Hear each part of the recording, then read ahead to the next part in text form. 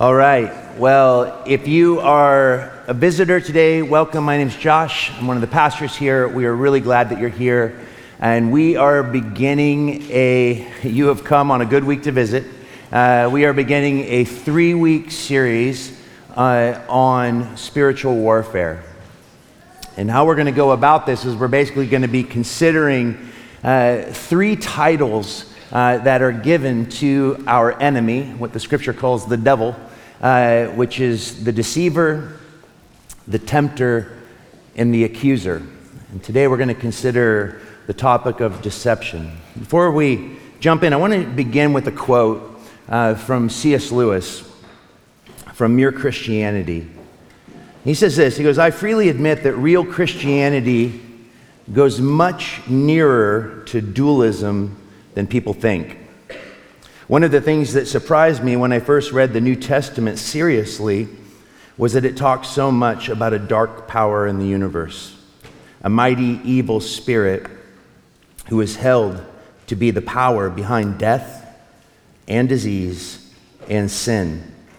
The difference is that Christianity thinks this dark power was created by God and was good when he was created and went wrong. Christianity agrees with dualism that this universe is at war, but it does not think that this war is between independent powers. It thinks it is a civil war, a rebellion, and that we are living in a part of the universe occupied by the rebel." One of the things that I've been meditating on a lot recently is how modern society and all of its intellectual and rational glory has come up against a wall when it comes to explaining evil from a natural standpoint. I think the rejection of a literal devil and demons as superstition and original sin as the fabrication of an archaic religious system has done nothing to advance a solution but only worsen the dilemma. The questions move forward without answers, and these are the kind of questions that I think we constantly hear society wrestling with. Why can't we solve the basic problems of humanity? Why can't we understand ourselves? Why are we so ultimately powerless in changing our human nature? Why is the world filled with so much pain and evil? As Ray Stedman, one of my favorite preachers from the Jesus movement, put it, the world tries to solve the problem of evil one of 3 ways, either with legislation, education, or by creating a better environment to live in. And I would argue that none of those have been that successful. Because the battle, as the Apostle Paul in the New Testament puts it, is not primarily against flesh and blood, but it is spiritual. Paul says that behind all of the human antagonists of this world and tells us that there is a cosmic battle occurring between 2 spiritual kingdoms, the kingdom of Satan and the kingdom of God. Behind the insoluble dilemma of human evil, there is an unseen force at play in the cosmos, and that force is transcendent evil, a personal evil. Ephesians chapter 6, verses 10 through 18 says this, "Finally, be strong in the Lord and in his mighty power. Put on the full armor of God so that you can take your stand against the devil's schemes or methods or tactics. For our struggle," and I think that this is the key verse for us to understand when we think about spiritual warfare, "our struggle is not against flesh and blood, but against principalities of this dark world and against the spiritual forces of evil in the heavenly realm." In fact, 1 John chapter 5, verse 19 says that the whole world lies under the sway or even the control of the wicked one. Jesus himself said on the night of his betrayal, "Let us go from here, for the ruler of this world is coming, but he has nothing in me."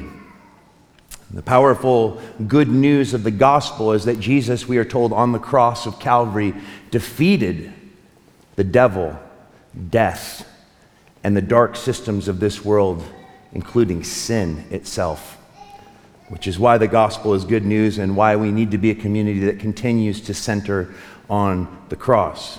Now, when it comes to the questions of the origin of the devil, I'm not here to give you a lecture. I'm here to give you a sermon, and there's a lot of speculation around the origin of the devil. There are two key texts. You can read it on your own. One's in Ezekiel 28. The other one's in Isaiah 14. Some say that it's not about the devil. Some say that it is about the devil. It doesn't really matter. All we know is that in Genesis, right in the beginning of the story, there is this strange character, the serpent, which we are told in Revelation is the devil, the deceiver, and that he plays a significant role behind the scenes from Genesis all the way to Revelation. What is important for us to comprehend as Christians is that the Bible is not primarily a book about the devil and demons. It's primarily a book about God's creation and the center of that creation, which is us, humanity. And so as we find the Scripture's description of this enemy that continues to poke his head out through and woven in through the story, this spiritual war that is happening behind what is seen, what we are told about the devil is important. And what we are told is that he is powerful and organized. He's not Milton's devil who is the ruler over the city Pandemonium, which means chaos.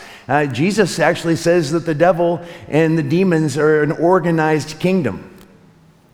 Powerful and organized. He is the ruler of the cosmos, even though he's defeated, for Jesus is the king over everything. He is not solitary. That is, that you personally dealing with Satan himself, he's not omnipresent. Scripture never declares that. He's probably more interested in other people.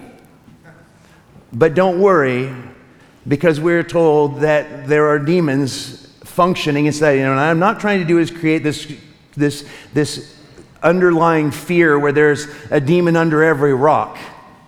But in Portland, there might be. He is immaterial and manipulative. Scripture refers to him as the prince of the power of the air. He is immortal and he is deceptive. He is subtle, and I think one of the most important things for us to understand is he is attractive. He is not the red monster with horns and a tail and a pitchfork. He is far more alluring, so alluring that he even has the ability and often does his most efficient work within the church itself. See, conflict is at the heart of the universe. There are enemies of the cross, and the more deeply we as a community of Christ focus in on being a part of his mission, that is bringing the gospel to the world, the greater the target will be on our church. The greater the target will be on our backs. And I think that this is why we need to understand that Scripture is far more combative in its language than it is contemplative. John 15:18 says, if the world hates you, you know that it hated me before it hated you. We need to understand that the enemy's primary ambition in regards to God's children is to destroy our testimony by tempting us to work in independence from God. So let me just lay out just a couple misconceptions about spiritual warfare before we jump into deception. First of all, spiritual warfare is not about casting blame onto Satan for your sin. In fact, if Satan died today, you would continue to sin tomorrow. This is why Luther actually said that the three enemies of the believer is the devil, the world, and the flesh. I would just argue it's the devil and the flesh because we're told the world is under the sway of the wicked one. And so the world systems that actually lead humanity away from God is that there is this combination of the nature of human sin with this dominion of darkness that is playing on that fallenness to keep us from coming to the truth of what we can have in the salvation that has been worked out for humanity in Jesus. Spiritual warfare is not about reacting to an attack, but it's being prepared for one. Spiritual warfare is not about preventing physical and emotional suffering, but about gaining spiritual victories, which will often come at a very high price. Every war has carnage, and the spiritual war is no exception. And we need to understand that Jesus said, count the cost to follow him. Now, here's the thing. My friends have a band called Demon Hunter. It's a clever name. But we're not called to go out and hunt demons. In fact, the way that we engage in the spiritual battle is actually by just being witnesses to the gospel of truth. Because the moment you begin to be ones who proclaim the goodness and the graciousness and the radical love of Jesus to a lost world, you have begun the battle. And this is why Jesus even said, when we pray as a community, we don't pray, Jesus, help us find the devil so that we can fight him. No, he says, and when you pray like this, keep us from the evil one. I think that it's important for us to understand. So when I talk about engaging in war and being ready for war, I'm not talking about going out and looking for, we're not called to become exorcists. No, we are a people that are about the gospel of good news, and to be about the gospel is to engage in the battle. Spiritual warfare is not for the purpose of protecting ourselves or our agendas in our own private war, but for engaging sacrificially, courageously, aggressively in our witness to the gospel of grace. So let's begin to think about deception. If I can get the first slide up. Here is really the key text for us to be thinking about. Because deception, I would like to say that deception is the devil's native tongue.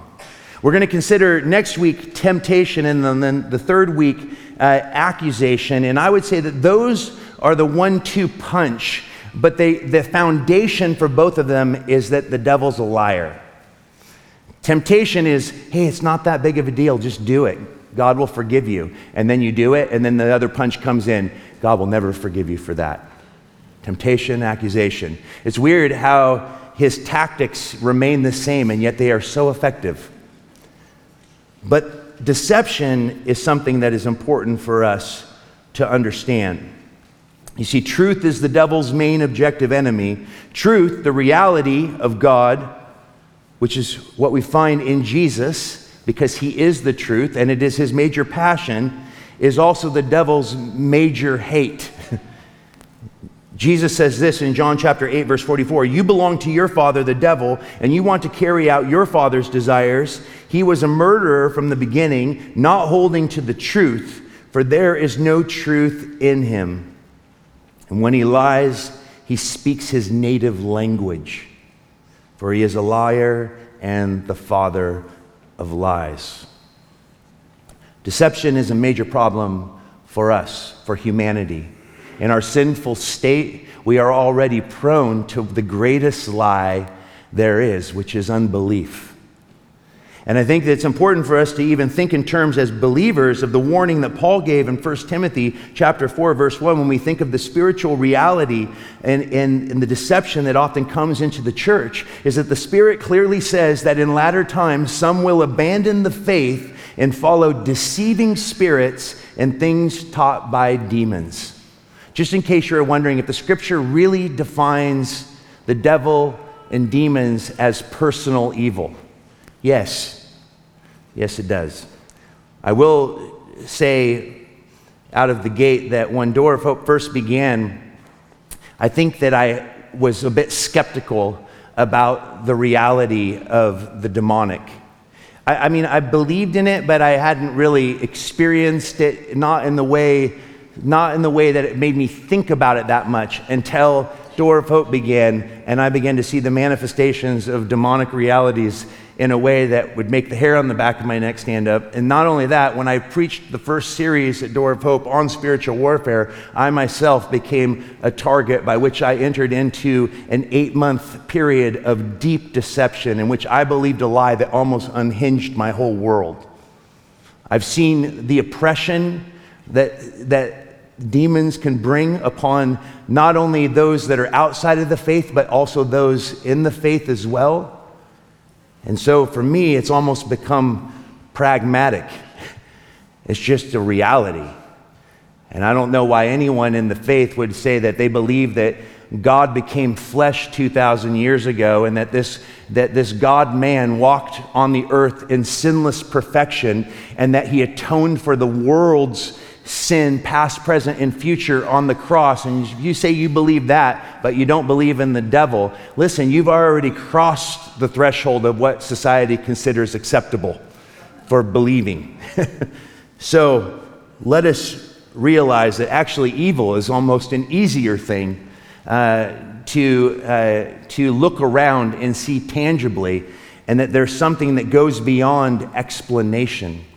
And there are certain things in human history that are so evil that the greatest critics of the church will still recognize that there is something beyond even the basic tendencies of humans to do bad things, that there is evil that is so dark that it almost has a supernatural or a metaphysical reality. That comes off the lips of many skeptics and critics of the church. So, how does the enemy deceive? How does he deceive? Well, in 2 Corinthians 11, verse 3, it says, "But I'm afraid that just as Eve was deceived by the serpent's cunning, your minds may somehow be led astray from your sincere and pure devotion to Christ." Paul writes this to the church in Corinth, which had begun to drift from the truth. And he compares the deceptions that they were beginning to believe with the deception that we find in the beginning of our scriptures, which is in the book of Genesis, when we read about what is commonly referred to as the fall of humanity. David Tackle, in his book, The Truth About Lies and the Lies About Truth, really begins to reveal in a very powerful way, and we have the book in the bookstore, I would recommend it. He says that the lies that we believe are legion. And he kind of just even gives a list, a kind of a plethora of lies that are really common. And as a pastor, I have sat with many of you that have bought into these lies. And that is the lie that I will never really be free. The lie that evil seems to have the last word in this world and is going to be the victor. The lie that I can't forgive myself for, and you fill in the blank. The lie that God is waiting for me to be free so I can learn humility. The lie that God will never get over his disappointment in me. The lie, if you knew me better, you would reject me. That's actually true for me. But it can be a lie if one meditates upon it too much. Accepting one lie weakens our ability to withstand others.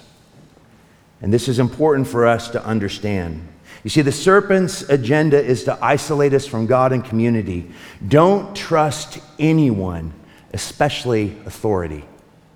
Isn't that the motto of the age? I'm a total contrarian. Tell me not to do something, I'll do it. Tell me that you like something, I'll do the exact opposite.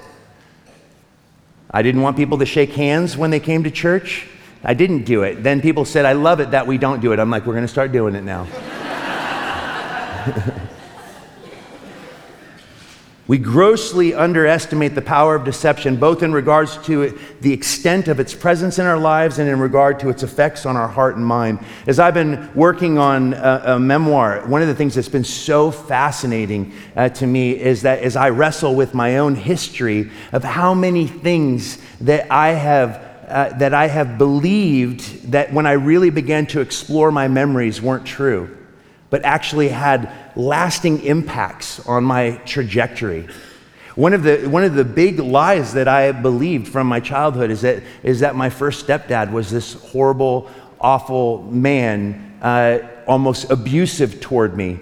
But when I began to actually dig into my memories of my mom's first marriage, I actually discovered that I did not have a single memory of him, except for a single picture that I saw him. I was 7 years old. And the reason I'm like, Mom, I don't remember him. I know that he wasn't a good husband.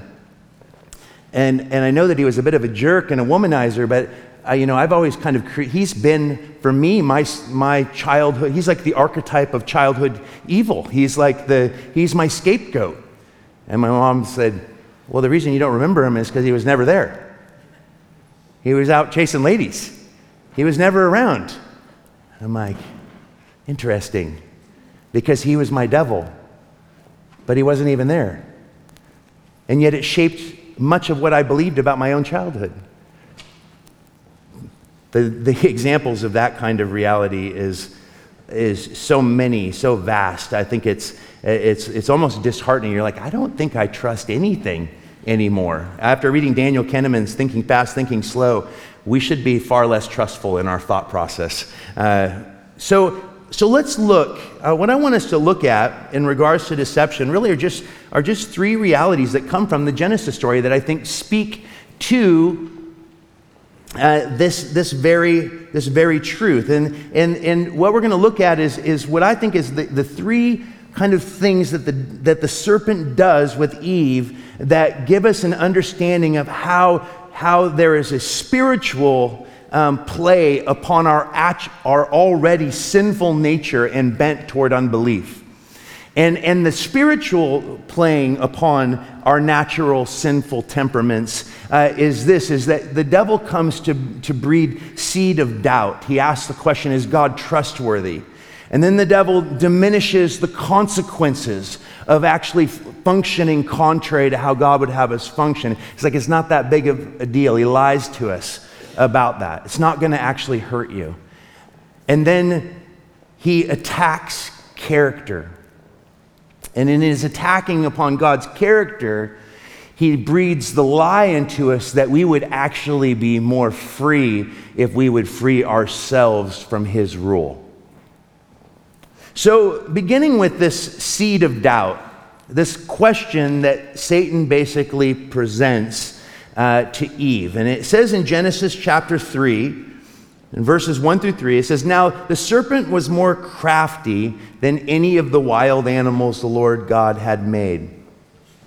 And he said to the woman, 'Did God really say, you must not eat from any tree in the garden?'" Notice the subtlety of this question. Notice the seed that is planted here, the seed of doubt. You know what is fascinating to me? Is that about 10 years ago, actually I would say now, it'd be almost 18 years ago, there was a new movement within the church. And it was being kind of touted as the new revival, like the next revival, and it was called the Emergent Movement. And the Emergent Movement was built upon this very tactic, which is instead of actually answering life's questions with the authority of Scripture, let's begin to poke at the truths of Scripture and present it in means of always asking questions but never coming to any sort of definitive answer. Now, I'm not saying that everyone within the Emergent Movement fell into that trapping, but many of its kind of superstar preachers, that was exactly the MO, and it was extremely appealing to young people in the church. They loved it because it didn't seem so dogmatic. It didn't seem so wooden. It didn't seem so literal. It created the opportunity, the space to continue to be skeptics while at the same time saying, I think I'm a believer, but who can really know? I mean, that would almost seem like that should have been like an Emergent t-shirt motto. I think I'm a believer, but who can really know? When Paul says, you should have assurance of your faith, you're like, he probably didn't really mean that. And there were books that came out. I mean, I can think of some very key books, and I'm not even going to mention them, but I remember one specifically. It was like, is the virgin birth necessary? And then the next one is there really final judgment? And then the next one is Jesus even really the Son of God? It was like this, it was just like a house of cards. The moment the gospel was presented in terms of maybe it's true, maybe it's not true, but all I know is that if you have some kind of faith, that is probably going to be more beneficial than having nothing. It's that kind of seed of doubt about the authority of Scripture. If we can avoid the Scripture as being authoritative, then we'll be free from the mockery of the world for holding so tenaciously to such an archaic system that doesn't seem to align with our ways of thinking any longer. We are enlightened people, right? Are we really enlightened? Why does every time I ask that question, Eugene Peterson's translation of Psalm 14 come to mind. God looks down from heaven to see if there is one man or one woman that isn't an idiot. And he comes up with a string of zeros. You see, what we often miss is that unbelief, which is what the enemy is sowing into Eve's mind, and it's the very thing that he continues to sow into our minds. He plays upon our doubts until we grab a hold of them in a way and begin to doubt God's goodness. But what we forget is that unbelief itself is actually a form of belief. It's a belief in a lie. And it's due to deception. You see, Eve is duly drawn to this conversation, and she, in adding neither shall you touch it, she overcorrects the error and magnifies God's strictness. And there's where the enemy is effective. Because he said if we touch it, we'll die. We don't have that in the original, in what God commanded to Adam and Eve. So Eve actually adds to God's strictness. She has taken the bait. The enemy has sown the seed of doubt, and Eve, in an overcorrection, falls right into his hands and begins to believe something that's not true about God, that he does not have their best at heart. I think that this is where we often fall into our own trappings. How often do you doubt God's goodness in this world and toward you? How often do you doubt the trustworthiness of Scripture? Do you wrestle with those things? Because I would say that the question isn't put your faith in the Scripture. One can't believe the Scripture to be true unless the Spirit has drawn you to the truth of Jesus. Jesus said, no one comes to me unless the Father draws them. And he says, if I be lifted up. That's why I always say I don't start with Noah's Ark when I talk to people about the gospel. I start with Jesus. I start with the centrality of the cross. I begin with the very one that Scripture is pointing to from cover to cover, and that is to King Jesus. Scripture is authoritative for the life of the believer, and the enemy wants to continually get us to question its authority, because without the Word, we don't know about Christ. We can have the Holy Spirit as a good teacher, but if we're horrible students, He can't instruct us. He's not going to place the Scripture in our minds by osmosis. We learn the Word and we trust that the Spirit will teach us and instruct us. But if the enemy can get us to doubt its truth, can get us to actually ignore it and pretend like it's some sort of archaic text that the world continues to poke at, well, there is where we find that we are continuing to be duped by the same lie that our first parents were. Romans chapter 1 verse 25 says, they exchanged the truth about God for a lie when it talks about God's wrath, His judgment being poured out on the earth. It says, and worshiped and served the created things rather than the Creator, who is forever praised. Amen. It's interesting that Eve is not listening to the Creator. Now she's listening to the created thing. And it is the falseness of that lie, the seed of doubt, that begins to make its way into her heart. And it goes on in Romans 1:28, furthermore, as they did not think it worthwhile to retain the knowledge of God, so God gave them over to a depraved mind. I always think that we often misunderstand the wrath of God. The wrath in Romans 1 is God giving people over to the very things that they think they want instead of Him. It's a terrifying reality. For His wrath is His love violated. He hates sin because it robs Him of what He loves, which is people. But the enemy is trying to plant seeds of doubt about God's love toward us, which leads to the diminishment of consequences. Look what he goes on to say. Eve says, if we eat the fruit, we'll die. And here is just the blatant lie right from the lips of the enemy. You will not certainly die, the serpent said to the woman. You see, after the query, the flat contradiction It is the serpent's word against God's. And this is fascinating. The first doctrine to be denied in Scripture is judgment. What we don't understand, I think this is so important for us to understand. I'm not even talking about final judgment.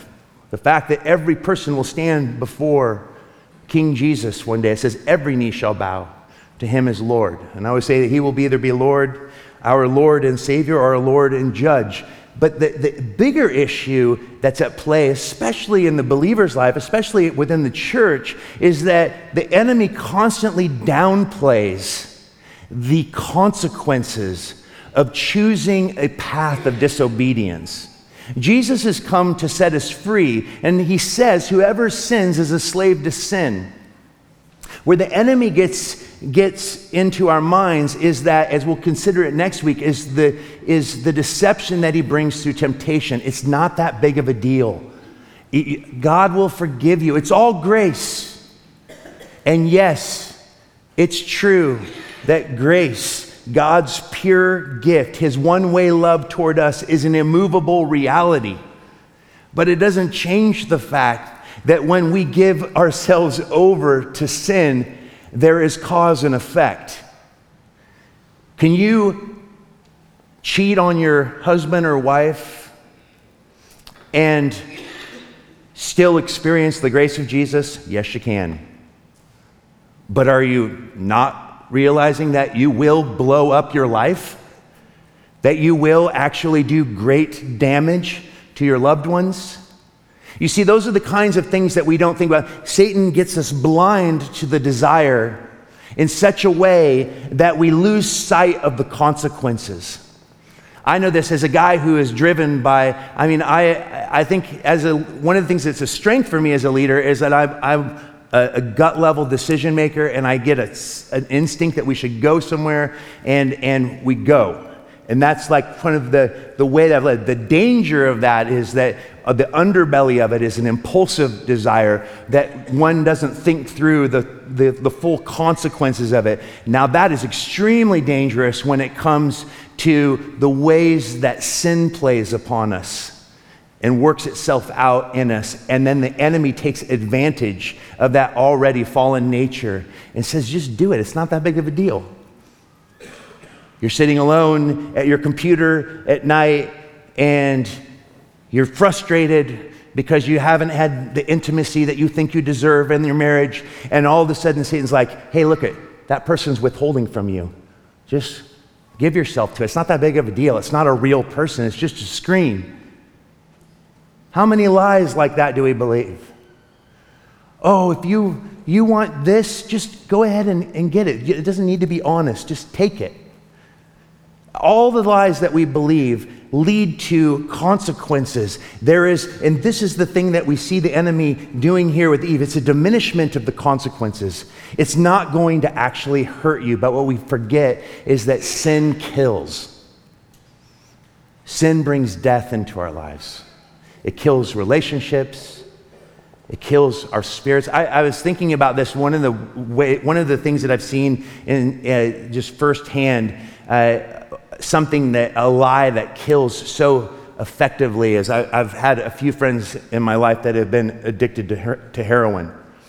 And it is unbelievable the way that their belief that this is the best thing that they could experience turns them literally into walking dead people.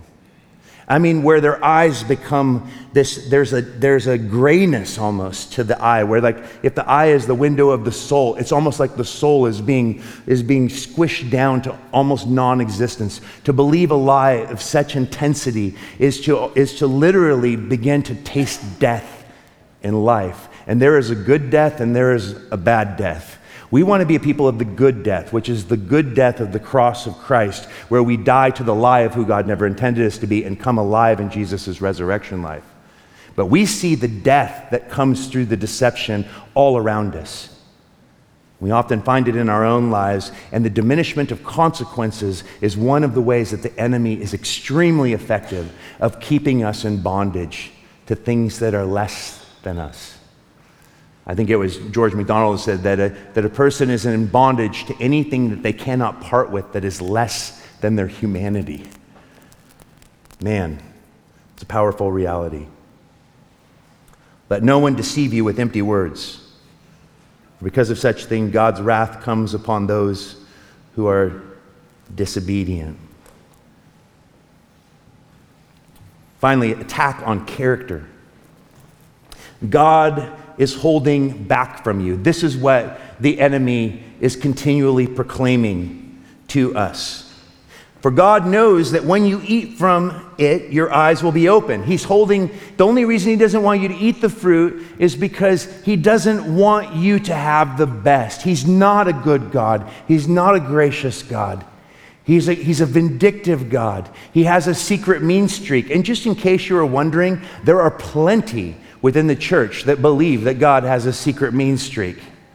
I almost feel like there are some within certain theological circles that almost take great pride in the idea that behind what can be known, God is actually secretly quite vindictive, choosing the majority of humanity for hell and only saving just a small portion. And it always seems to be the people within that very small portion that are so convinced that God is secretly vindictive. I don't know if they would proclaim that if they thought he was vindictive toward them.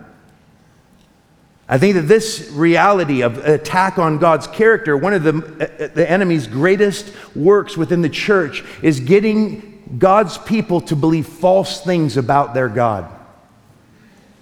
One of the things that we often believe, and it's the thing that I think hurts our witness more than anything, is that God is consistently disappointed with me. That my sin is greater than his sacrifice. But I was struck as I listened to Brian Stevenson speak in England, the man who wrote Just Mercy. And I think this statement that he made is a statement that the church needs to cling to with a tenacity, because it's a revelation of God's goodness and graciousness toward people. And that is that every person, he defends people that are on death row. And one of the great statements that he makes, and it's kind of a central pillar to everything that he believes and writes about and speaks about, is that every person is more than their worst act. And yet the enemy wants us to believe that that's actually not true. That we are a people that are consistently disappointing God. That God is mad at us. Who is the first person to walk in Scripture? Do you guys know? It's an unfair question. Who do we see walking first in Scripture? It's God. It's not God who turned his back on humanity after the fall. It's humanity that went into hiding. God is found walking in the garden and calling lost humanity right back to himself. From Genesis all the way to Revelation is a God who is in pursuit of lost humanity. The main thing that the enemy wants to keep you from is the belief that there is total victory in Jesus, and that Jesus really did die on a cross and kill sin once and for all, offering freedom to all who put their faith in him. And we forget that the enemy is a defeated foe. That's why he's so dangerous. So Augustine referred to the devil as like a wounded dog. This is the most dangerous kind of dog. His bite is vicious. And what this brings us to is when we actually believe that God doesn't have our best, that when we start to believe that he's not as good as others say that he is, it also leads us to this other false belief, which is the desire for freedom from what we perceive to be the tyranny of a God whom we are supposed to serve. And so we think this great lie, and the enemy loves it when we give ourselves to this false belief, which is the greatest false belief that I think marks Western civilization, and that is, you are God. that you alone have the ability to define what is right and what is wrong, that you alone have the power to set yourself free.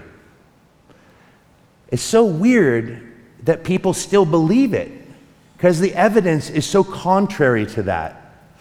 Have you guys seen that book that's like a New York Times bestseller? It has a little expletive in its title. It's "You're a Bad A, You Just Don't Know It." And I'm like, I think that the title of the book is "You Are Bad and an A." And you should know it. I'm going to write that book. That's going to be my first Christian book. Going to just draw deeply into my strong conviction in low anthropology. We are far more broken than we think we are. We are far more bound than we think we are. You see, this is the idea that the enemy brings in. He's like, God isn't trustworthy, and you are going to be happier if you free yourself from him.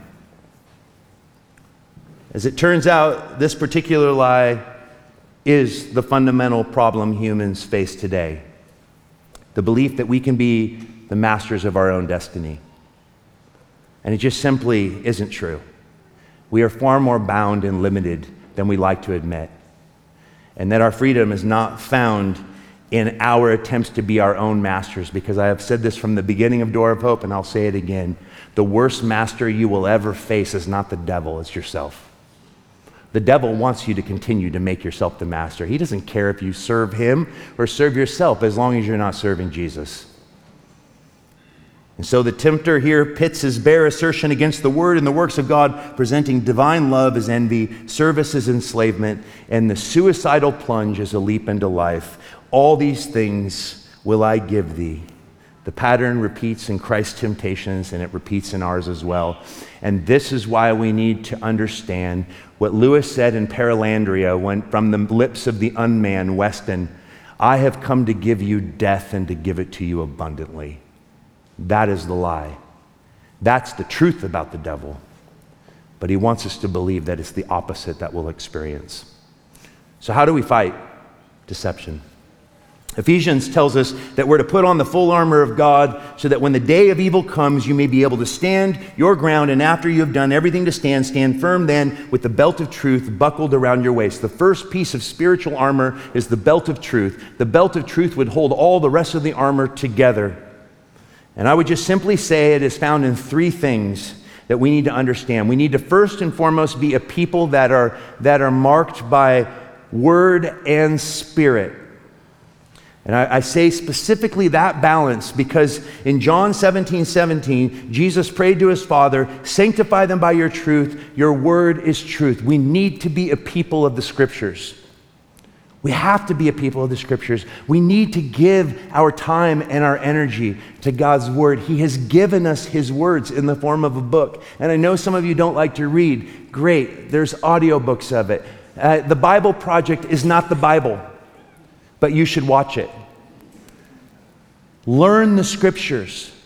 Spend time in the Scriptures. But listen, the Scriptures by themselves is just a dead book in your hands. We need the Holy Spirit to illuminate and bring them to life.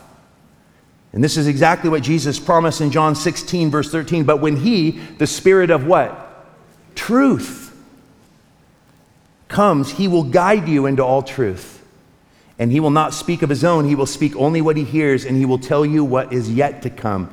We have been given the Holy Spirit. We have been born again. If you have put your faith in Jesus, you have been regenerated. Anyone who is in Christ, all things are new. We have the Spirit of God to guide us and to direct us into the truth of who Jesus is, to bring life and power and authority to our lives so that we're not just talking about Jesus, but we literally become walking sacraments by which Jesus is seen and experienced. And this is why we can't have the Word without the Spirit. That's dead orthodoxy. Nor can we have the Spirit without the Word. That's just unorthodox mysticism. We need the balance of both. Secondly, we need confession. Listen, we all believe in lies. We speak lies. We live in a society that continually feeds lies to us. Our schools are fallen heads teaching fallen heads. This is the reality by which we live. The whole world lies under the sway of the wicked one. One of the greatest means of fighting against the deception of the enemy is confession. Speaking out the lie that you have believed in the context of community so that we can find freedom from it. This is why I'm always calling you guys to come and pray. In December, we're going to pray for 24 days straight at 6 a.m. here in the morning. I will make you coffee every day, and I will pray with you every single day. We want to see revival in our city. We need to be a people that are marked by word and spirit, confessing our brokenness to one another and to God. And this is where we find ourselves walking in the light. If we claim to be without sin, we deceive ourselves, and the truth is not in us. The enemy wants you to believe that you're fine. He lies to you. He lies to you about God. He lies to you about yourself. He lies to you about others.